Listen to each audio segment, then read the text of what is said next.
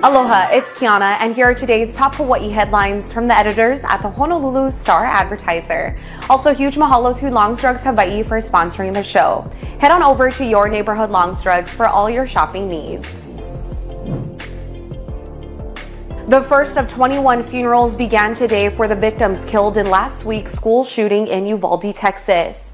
At least one family still hasn't seen the body of their loved one. Hundreds of mourners turned out today for an afternoon mass to remember Amari Joe Garza. Mai Tai Rodriguez's funeral was scheduled for later today at one of the funeral homes. Funerals will continue over the next 2.5 weeks. Investigators continue to seek answers about the delayed police response to the shooting. The U.S. Department of Justice is reviewing law enforcement actions.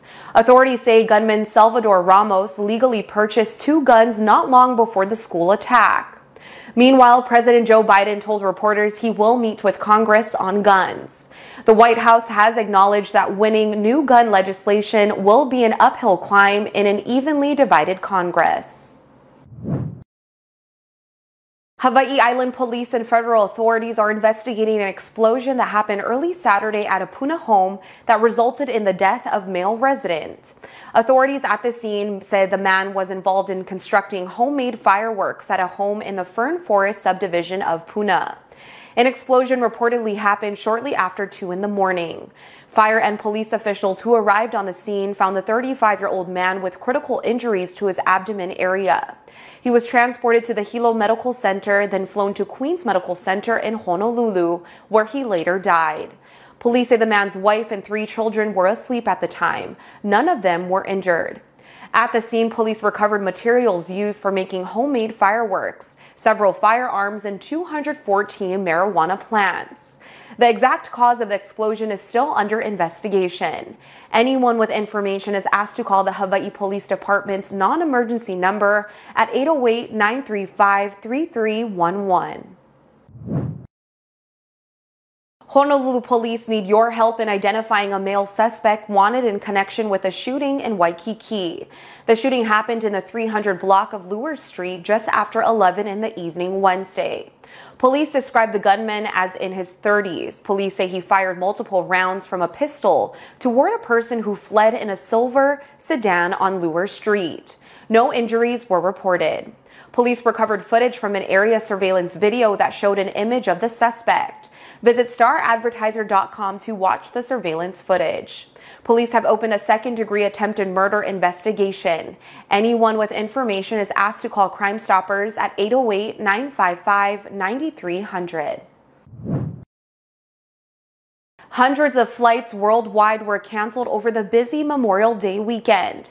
Airlines and tourist destinations are anticipating larger crowds this summer as travel restrictions ease.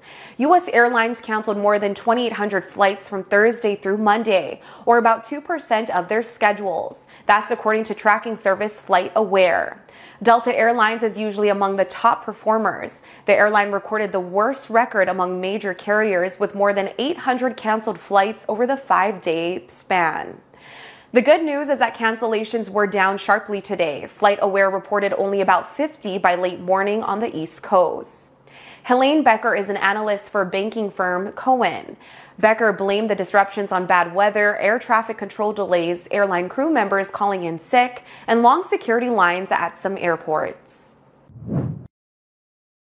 After a hiatus during the coronavirus pandemic this year, Shin-Yo-In Lantern Floating Hawaii Ceremony returns with an interactive experience on its Beretania Street grounds. That's in lieu of the Lantern Floating Festival at Ala Moana Beach Park on Memorial Day. The public is invited to participate in the experience. The outdoor venue features a water feature where participants may float lanterns with messages to their deceased loved ones. The space opened Friday evening and will be available through Sunday.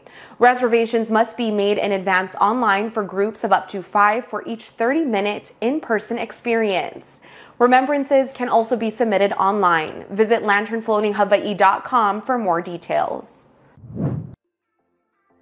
For more on these stories and all the latest headlines, subscribe to the Honolulu Star-Advertiser. Visit Hawaii's top source for breaking news online at staradvertiser.com and download the Star-Advertiser mobile app. Mahalo, have a great day, and we'll see you back here tomorrow.